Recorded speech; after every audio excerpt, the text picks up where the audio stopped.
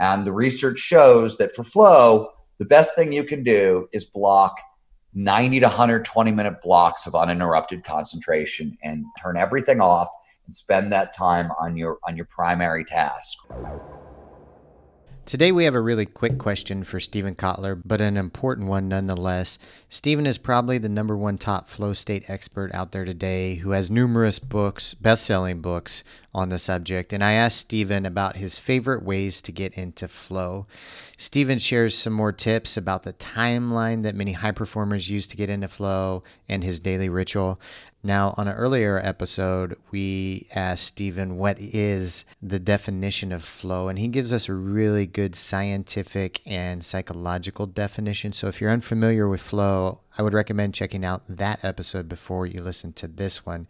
And then that way you know exactly what flow state is on a scientific level. And here Stephen touches on his favorite ways to get into flow, his daily rituals, and scheduling blocks of time that most high performers use. Without further ado, let's hop into it with Stephen Kotler. What's your favorite way to get into flow? Writing and skiing. And what about some easy, simple ways that that folks out there that are just listening to the podcast and they can do it on a regular daily basis that's easy for them to get into flow so they become more creative? And so there is no easy. What there are 22 flow triggers, preconditions that lead to more flow. All of these triggers essentially drive attention into the present moment because flow takes place when all of our attention is right here, right now. So that's what the triggers do. They do this in various ways. So I start my writing day at 4:00 in the morning. The night before, I've turned off my email. I've unplugged my phone. I've turned off my cell phone, turned it completely off.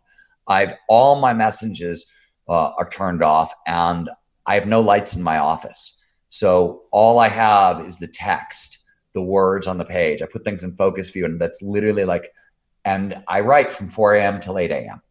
And the research shows that for flow, the best thing you can do is block 90 to 120 minute blocks of uninterrupted concentration and spend that time, turn everything off and spend that time on your primary task, right? Your hardest task. That's first and foremost. You got to start there. That's it, you guys.